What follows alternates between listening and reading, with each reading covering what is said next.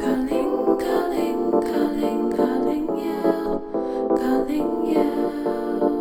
up, everybody? It's your girl E, and this is The Call, where we talk to inspiring and dynamic women about their journey to answer their life's calling. You know, I really hope that someone, maybe you, are listening right now from an epic vacation spot. I hope you're chilling and looking at the water and not checking your email and not hustling and grinding and working. And yes, I want that because I care about you, but also because I want to live vicariously through you. I am halfway through the summer and I've been so busy. I haven't even planned a vacation yet. Probably why I talk so much about self-care on the show and ask so many questions, because it's a concept I myself have not grasped. But even if you are hustling and working right now and are not on vacation, today's interview is actually perfect. Because have you ever heard someone's voice that just forces you to slow down and listen and breathe deeply and hang on to every single word? Well, that's this week's guest, none other than storyteller Clemantine Wamariya. Clemantine was born in Rwanda and was only 6 years old when the Rwandan genocide broke out. She and her older sister Claire managed to escape the massacre, and years later ended up somehow in Chicago. She first burst onto the national stage in 2006 in Chicago as a young girl who was invited to be on the Oprah Winfrey Show, and there was reunited with her family. The clip is on YouTube, y'all, and it is a tear-jerker. But there's so much more to her story than that clip. And there's so much more to her story than the words that are often used to describe her. African, refugee, survivor of genocide. Each of those words or phrases bring with them connotations and assumptions about who she is. And it's such a timely story because as we hear the words immigrant and refugee now on almost a daily basis, it's easy to forget that there are full human stories behind those words and behind every headline. And those stories aren't just about war or conflict, but are about love and joy and identity and strength and, you know, a full life. Clemantine just finished writing her memoir, which I encourage everyone to read. It is a beautiful, beautiful tale called The Girl Who Smiled Beads. She's determined to share what she considers the full, endless story of herself. Well, I was reading the memoir and I was also listening to her as she was talking to the interview. I was trying to think, okay, so everyone doesn't have a story this epic or this dynamic. What is the takeaway for all of us? And the Audre Lorde quote kept turning over my head. It's, if I didn't define myself for myself, I'd be crunched into other people's fantasies and eaten alive. This goes for all of us, even if you don't have a memoir that's going to make for one of the most beautiful stories of 2018. Knowing the value of your own story is important, to not be put in other people's boxes or flattened by any label, whether the label's about your age or your gender, your sexual orientation, your race, your background, your economic status, whatever it is, it's important to know who you are and to share that on your journey while you're trying to figure out and answer your unique calling in the world. Especially, as Clemantine will tell us, because your story may help someone else. Anyway, I hope this conversation inspires you. Here's Clemantine Wamariya on The Call. Let's let the sound travel. Let's do it, Clemantine. I am you know how I feel about this. It's been such a long time coming for us to have a conversation. Yeah. I've known you I wish we had more words in our language to describe, because I have been around you or known of you for years.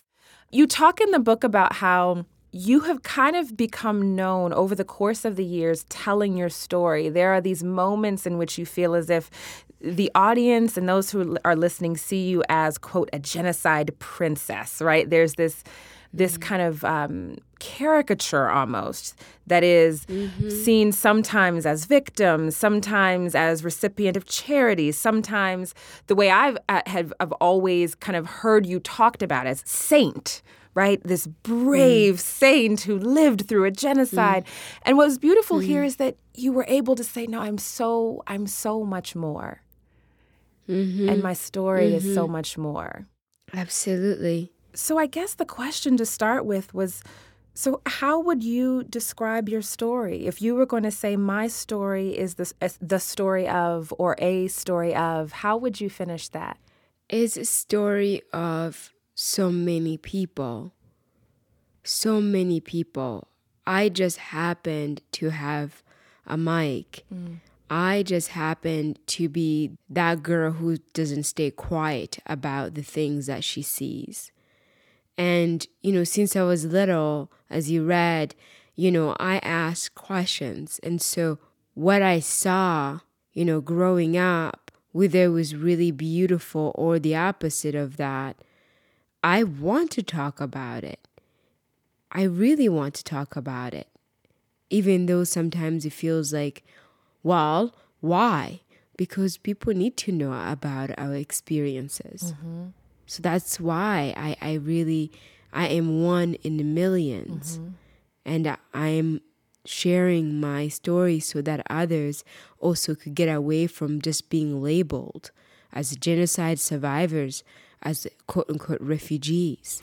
You said you wanted to tell your story. Have you always wanted to tell it? Because I know that there were periods in reading through the memoir that there were periods when, understandably so, you felt like this is too raw, or you haven't earned. I think at one point you say something, and I'm paraphrasing, but on the lines of responding to people's entitlement to your story. You haven't earned the right to kind of look at my pain or hear my pain. So how do you reconcile that with also what you're saying is your kind of natural desire to share your story?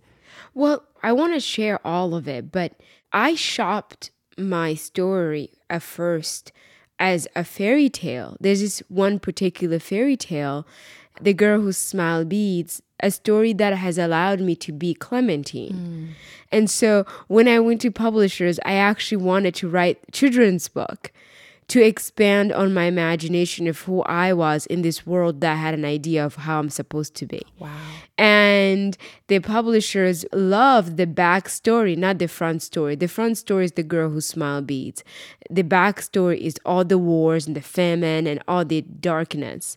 But since I was a child, I love stories. Mm-hmm. I love to hear them. I love to tell them. I love to dance them. I love to cook them. I really just, I love being human. Mm-hmm, mm-hmm. Sounds silly, but I really love being alive. And once you've gone through the things that I have lived through, you value life a little bit more. And for me, is my value in life is to share. Mm-hmm. My experience shared now into a book is to heal me and allow me to continue to be the storyteller that I've always been since I was a child. Mm-hmm. Not to tell the story of war. Yes, the story of war is there, but growing up in Rwanda, there's so many stories on how we live our life and how we're connected to all beings. And in Congo, there's all these different incredible stories of how we are supposed to live with water and fire and sound. In Malawi, it's the same thing. In Tanzania, it's the same thing. In South Africa, it's the same thing. I want to really invest in our fairy tales in different parts of the continent. And because I've had a pleasure of traveling and living all over, Ireland has an incredible fairy tales. I just want to get those fairy tales out of people so that, the children could help us imagine a world where the villain has actually a story, and we could love the villain. We could understand the villain, right? Mm-hmm. And you could understand the perpetrator, a person in that story, and like why they do what they do. Not be frozen as a villain and be frozen in that part, or as a perpetrator and be frozen. And so I've always loved story, and I just happen to have a really wild story that people are able to capitalize on because it's very fearful. It's interesting because, so I too love story. I'm writing a book about story. So it's very rare that someone says something about story that I haven't thought about or talked about. But something you just said kind of gave me goosebumps when you're talking about the difference between a story and a fairy tale. You said that you originally wanted this story to be presented and given to the world as a fairy tale. And I just hearing the word fairy tale opens up a sense of imagination and beauty that I think the stories that are couched and framed so often about people and places around genocide, war, division, darkness, hate, those are parts of stories. They're parts of a full fairy tale, but there's something so beautiful about looking at one's life as a fairy tale.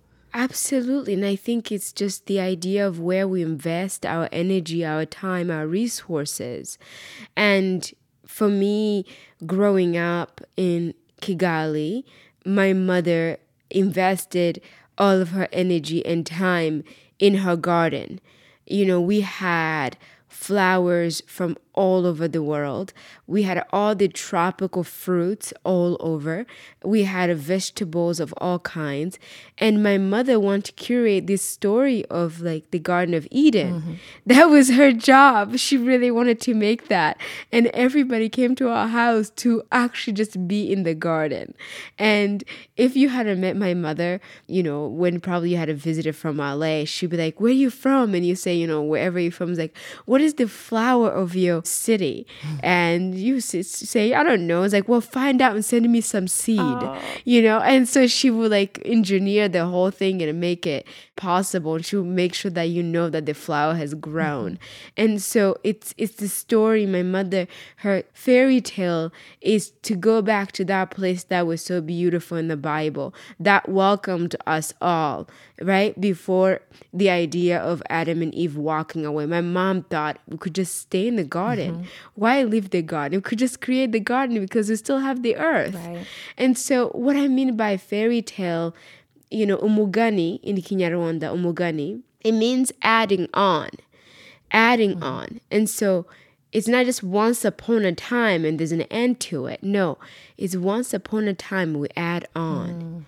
And so today you add on something, and then tomorrow you add on, and then your friend come and add on. It's so important for us to think about stories that are nurturing not only our bodies and our mind and our spirit, but also each other. And story of wars are not nurturing to anybody. Right. I love the idea of story, something that is constantly or perpetually being added onto, right? That it is evolving and growing and changing. You said in the book, and this was at a particular period in time, but I think you said you often, or at times even still feel this way. And the quote was, "My life does not feel logical, sequential, or inevitable. Sometimes it's just fragments floating." And that's kind of the opposite of how we, particularly in Western society, think of story, right? That story is supposed to be very logical, sequential, inevitable, linear, right? Yeah.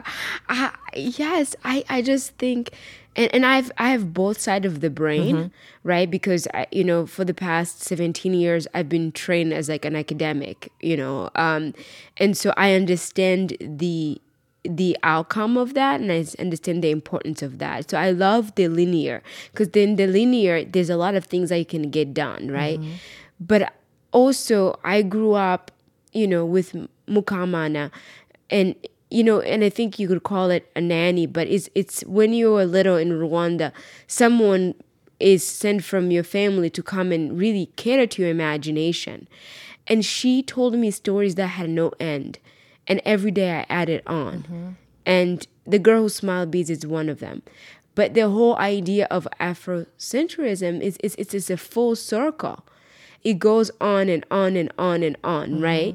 And everybody can add on. Where in a linear, it's like, well, I'm the author, I start and I end, but that's not true. Even with my book, there's so many people who added on, and I allow them to add on because I believe in adding on. And if you go in different parts of Africa, like from Congo to Tanzania to Tanzania. Congo and Tanzania are a very important place in terms of storytelling because of all the empires that held and sustained every life, really, all over the world.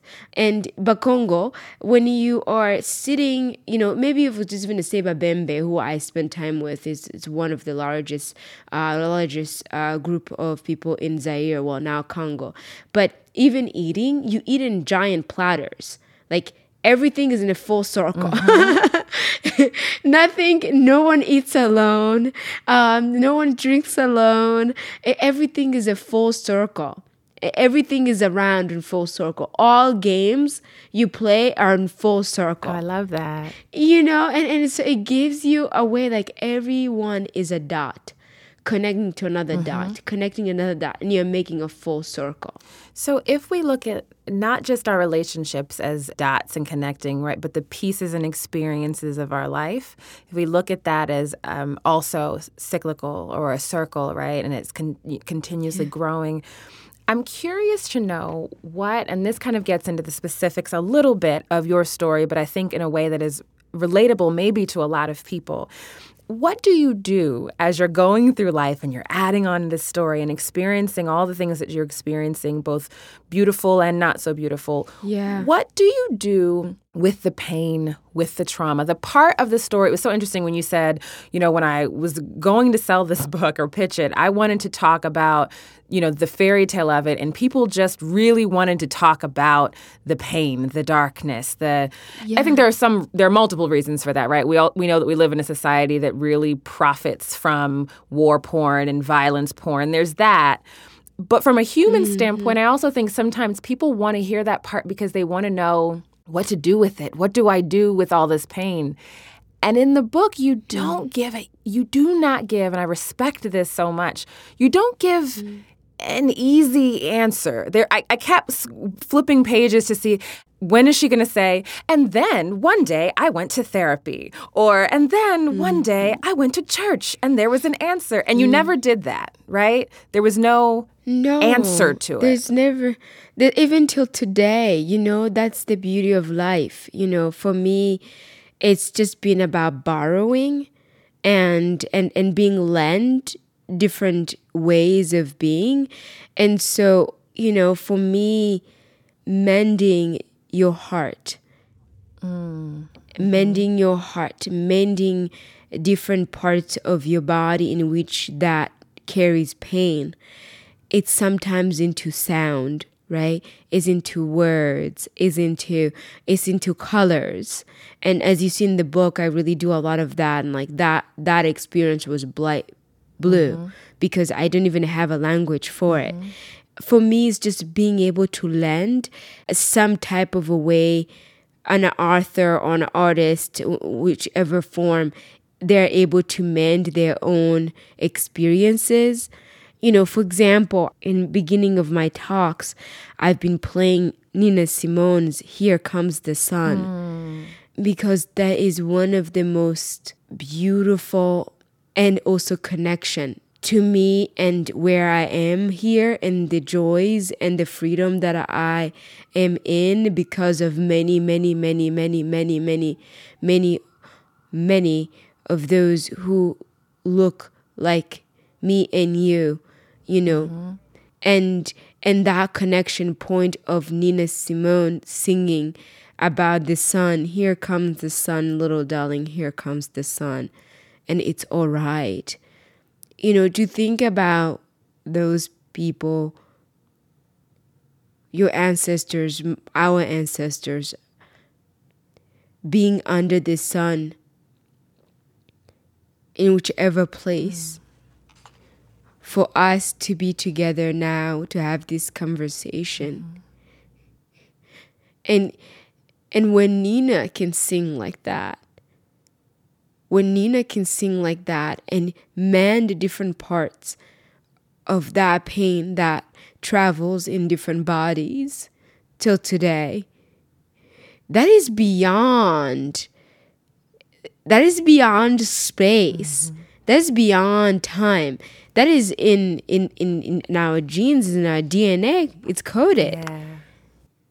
Yeah. You see, it's not visible. You can't subscribe that. You can't put it in a label and put it in a bottle and tell someone to take it. Yeah, it's in the blood and the bones. It's in the bones. It's in the bones. And for me, that is what I'm talking about. I'm constantly feeling it. I'm constantly feeling that tune, and I'm constantly being open for that tune to take a place and be part of my body.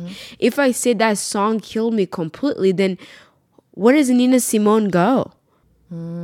Yeah. So that is what I mean by that. There's no and here was the answers, because I'm still alive. I'm still here. I'm still my body is still in need of be catered to be held by sound, by taste, by smell. And in the end is when my heart stops and my breath stops. And until then, I am wide open, ready to take it all. yes. All of it. So, Clemantine, did you ever have a point in, the process of living and mending and growing and storytelling? Did you ever have a point when you thought about how this plays out in your day-to-day work and life, or was it all just very organic? People have been asking you to tell your story for years, and then you end up on Oprah, and you end up with President Obama, and so those moments seem to happen as a result of who you are and the places in which you found yourself. So I'm curious, was there any kind of intentionality or, deliberation around, so now what do I do with my life? Honestly, nothing has ever been organic. Like, nothing has ever been planned. I just say yes, and I just go. You know what happens when you're curious? One of my friends recently said, you're curious like a cat. You're gonna get in trouble. I'm like, I love getting in trouble. I love looking around. I'm like, what have I done? And then I scramble with lawyers sometimes, and I'm like, oh shit, what did I do? But I've always been this person. And, if you asked my mother and my father and my sister, they'll all will tell you she's always been that way. We always told her not to be, but she was, and she is. But it's because I'm just so in love with this place called Earth, and everybody just walking around, and everybody was walking around. They have stories, they have places that they go, and things that they like and things that they don't like, and things that they hate, and they are angry and they're happy and they're sad. And I'm curious about how they deal with life, and how they're accessing different information. And so, honestly, I've just happened to be here, but I always wanted to be the girl whose smile beats, because wherever she goes, she watches, she listens, and before she could say anything, she smiles, and then gems appear, and gems are my words sometimes. And I'm excited about culture and people, and I'm just so excited to now everybody to have the story that they thought that they wanted without even knowing what they wanted out of me. When did you learn, though, that fascination and that curiosity and almost a sense of joy that comes from being around people or seeing people and connecting and sharing stories? When were you able to do that and express that in the world and still be fully yourself rather than kind of trying to erase the differences? And I say that because I'm thinking about a couple of points in your journey, right? Obviously, coming to this country and being so different, and then being not just, what people classified or thought of as a refugee, but also being one of a few Black people, right? Like all of these things that were different about you. And I think I remember there being parts where you said, you didn't use the term invisible, but just this idea of, I'll be whoever you want me to be right now. If this is what you want me to tell my story, fine. Yeah. If you want me. When did you switch that and say, no, I'm going to be exactly who I am? It's been in progress, and it goes on and off. It's like, there are things you do to survive, right?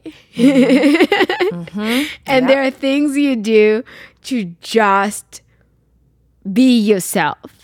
I've always been that. I had to take naps when I was little so that my mother could let me go and play with my friends who were 80 years old, who would tell me stories, and who was like, oh yeah, there was this time, they'll make up things. They'll make up, when I was growing up in Rwanda, you go to a place and adults, especially people who are, above 50, they're there to tell you stories. They're there to tell you tales of what used to be.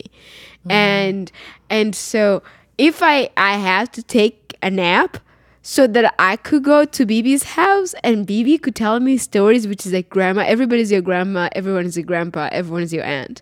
And if I could do that for her to share with me a story, I exchange it with a dance.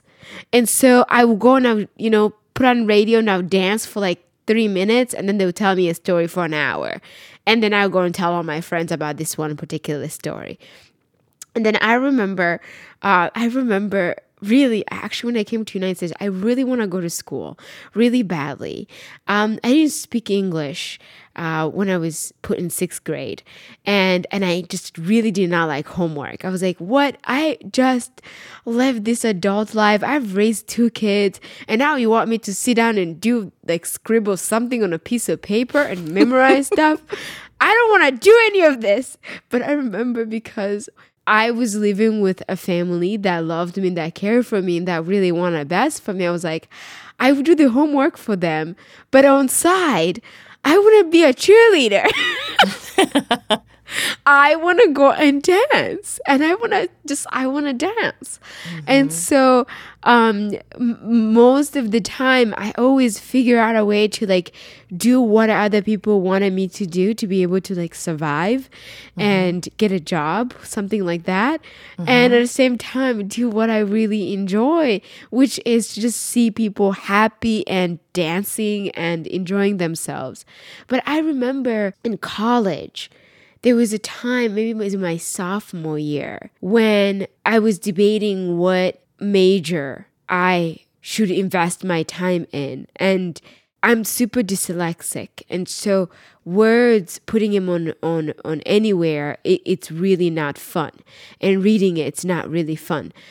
But I remember walking into this office and saying that I wanted to be a literature major, and this lady looking at me and like, are you crazy?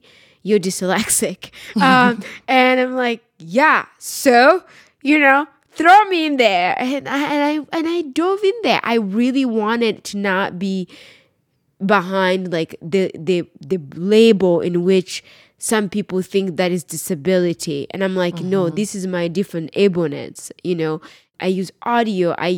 Someone is able to be there to type my ideas, or I'm recording and putting there. That's when I decided, I'm going to be me, and I'm not going to lie about being me. Yes, no, I can read, but it's going to take me a while to read a full sentence, but I will read it. I'm not hiding that I've suffered. I've lived in refugee camps. I'm not hiding. And so in every class, I just figure out a way to just add in when we were in Zambia, when we were in South Africa, and people are like, girl, this is not a memoir class. This is a physics class. And I'm like, yeah, you physics matter, right? That's your background. You've taken a lot of physics in the back. But me, I had to walk, and I want to talk about walking right now. Yes. Yeah. It really is the definition of owning your story. This is who I am. This is how I got here. There's a place in the book where you talk about sitting on this panel in Silicon Valley, and they wanted to talk, I think it was Refugee Week or something like that, and they had you on this panel, and this billionaire said something about how did how does it feel to be one of us? And you said, actually, I'd rather you ask me, how did you come to be here? Yes. What is the journey? Yes, because that gives us both an opportunity to learn from each other, rather than freezing me in a place and then looking at me and telling me that I'm one of you, And I think when we freeze people into a certain label, a certain category, I think is a form of laziness. It really is just pure lazy. And for me, I'm just inviting us to really, even to ourselves, because, we carry the labels too. We carry these labels and these categories, and we allow them to define ourselves. Then that's when it becomes easy to say, you're one of us, or one of them, or them versus us. our human spirit, our human body, we're one of one. It's one heartbeat. It's every woman who's ever had child. The first thing that they make sure, two things. First, breathing and heartbeat. Wow. You know, unless there's someone who is coming from Mars right now, like as of now, this is us, you know? Yeah. Until then. But even until then, I think we need to get our act together to realize that these labels and these categories and these titles have not served any of us. No. Even the people who think that it has served them, it's all a lie. It's all a lie. Yeah. And I think in this moment, you talk in the book about survival, right? And to some extent, that's an element of your story is survival. And you say there's the true survival of the body and soul requires creativity, freedom of thought, and collaboration. And I love that, the idea that in order for us to survive, there's a gospel song by an artist called Hezekiah Walker that says, I need you, you need me. We're all a part of God's body. And it talks about how I need, the song is called I Need You to Survive. And you could say it both ways. I need you, Clemantine, to survive. I want you to survive. But also, in order for me to survive, I need you. Yes. Yeah, absolutely. You know, the breath in which I take and the heartbeat in which I exist on is that Turabana Bimana. Turabana Bimana. We're all children of a creator of all things, all beings, the seen and unseen. And that is every little thing is a part of our humanity. And even science says so, right? We are all a just beat. We're all just vibration. We're all just waves of each other. And so, as you said in that song, I need you to survive because your survival is kin to my survival. And I even go beyond, like, we need the trees because we need to breathe. Right? We need all the animals because they are adding a part of our ecosystem. We need everything and everybody. And this is why I'm coming back to my mother's garden. For her, my mother, it's that we're always in the garden. We've always been the garden. We can leave the garden mentally. It's actually not that we walked away. We are always in a garden. Everything is always catering to us so we could cater to it. And so in order for us to survive, we are living in survival. But that true survival is to allow us to evolve. You know? To evolve. There are so many other species that are evolving, but we are eating them up, you know? Like, right, we're killing them every day. And but the thing is, we as a humans, we cannot do that. You know, I was at my friend's house the other day, and the dog was running around and heard birds, and it was ready to like pounce the cat, and you know, and then we looked at them and I said, "Well, we do not eat our friends. We do not eat our friends." It's same thing with human. This kind of behavior, we need to stop. Maybe we that do not eat our happened during friends. caveman time, but like we can no longer afford to do that. I mean, yes, that needs to be a campaign far slogan. away. That needs to be we do not eat our friends. No, we do not eat our friends. Same thing. We do not destroy our friend. We do not take our friend's breath away because their breath is our breath. Their heartbeat is our heartbeat. What drives you, or in the spirit of the name of the show, The Call, what calls you every day to kind of wake up and do this work and tell these stories? And, I think in your bio, formally, you call yourself a storyteller and a human's right advocate. What calls you every day? Because you could very easily say, I'll tell the story when I feel like telling a story, or I'll help when I feel like helping, or, I may want to separate myself from all of that and all of the attention. But there's something that calls you to do what you're doing. What is that? Yeah, right now is really the spirits of my friends. Like my friends are, I had a few of them here that they are working on companies. They really are getting married. They're having children. I am just so in awe of their being and creation. And if I could continue be Clemantine so that they could continue be themselves, like I would do that any day. And so, my friends getting married and falling in love, and I'm like, how may I serve your love? And my friends having children, it's like, how may I be the best auntie and make sure that there's no war that is going to get in front of your children's imagination and a way of creation, a way of being, And then there's one more thing right now that I'm sensing coming into our conversation. Lake Tanganyika, it goes from Burundi, Congo, and Tanzania. It's the longest fresh, deep water in the world. The water is crystal clear because it's literally hugged by a volcanic mountain. The water purifies itself.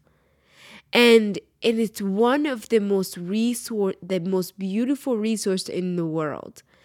But the people who live around it are not able to get access to it the way they used to. Our whole civilization has been taken away from it. Relationship, all the songs in the places that I grew up, between Casimia to Vera, in that part of the world, all songs, all myth, all the fairy tales are on that lake.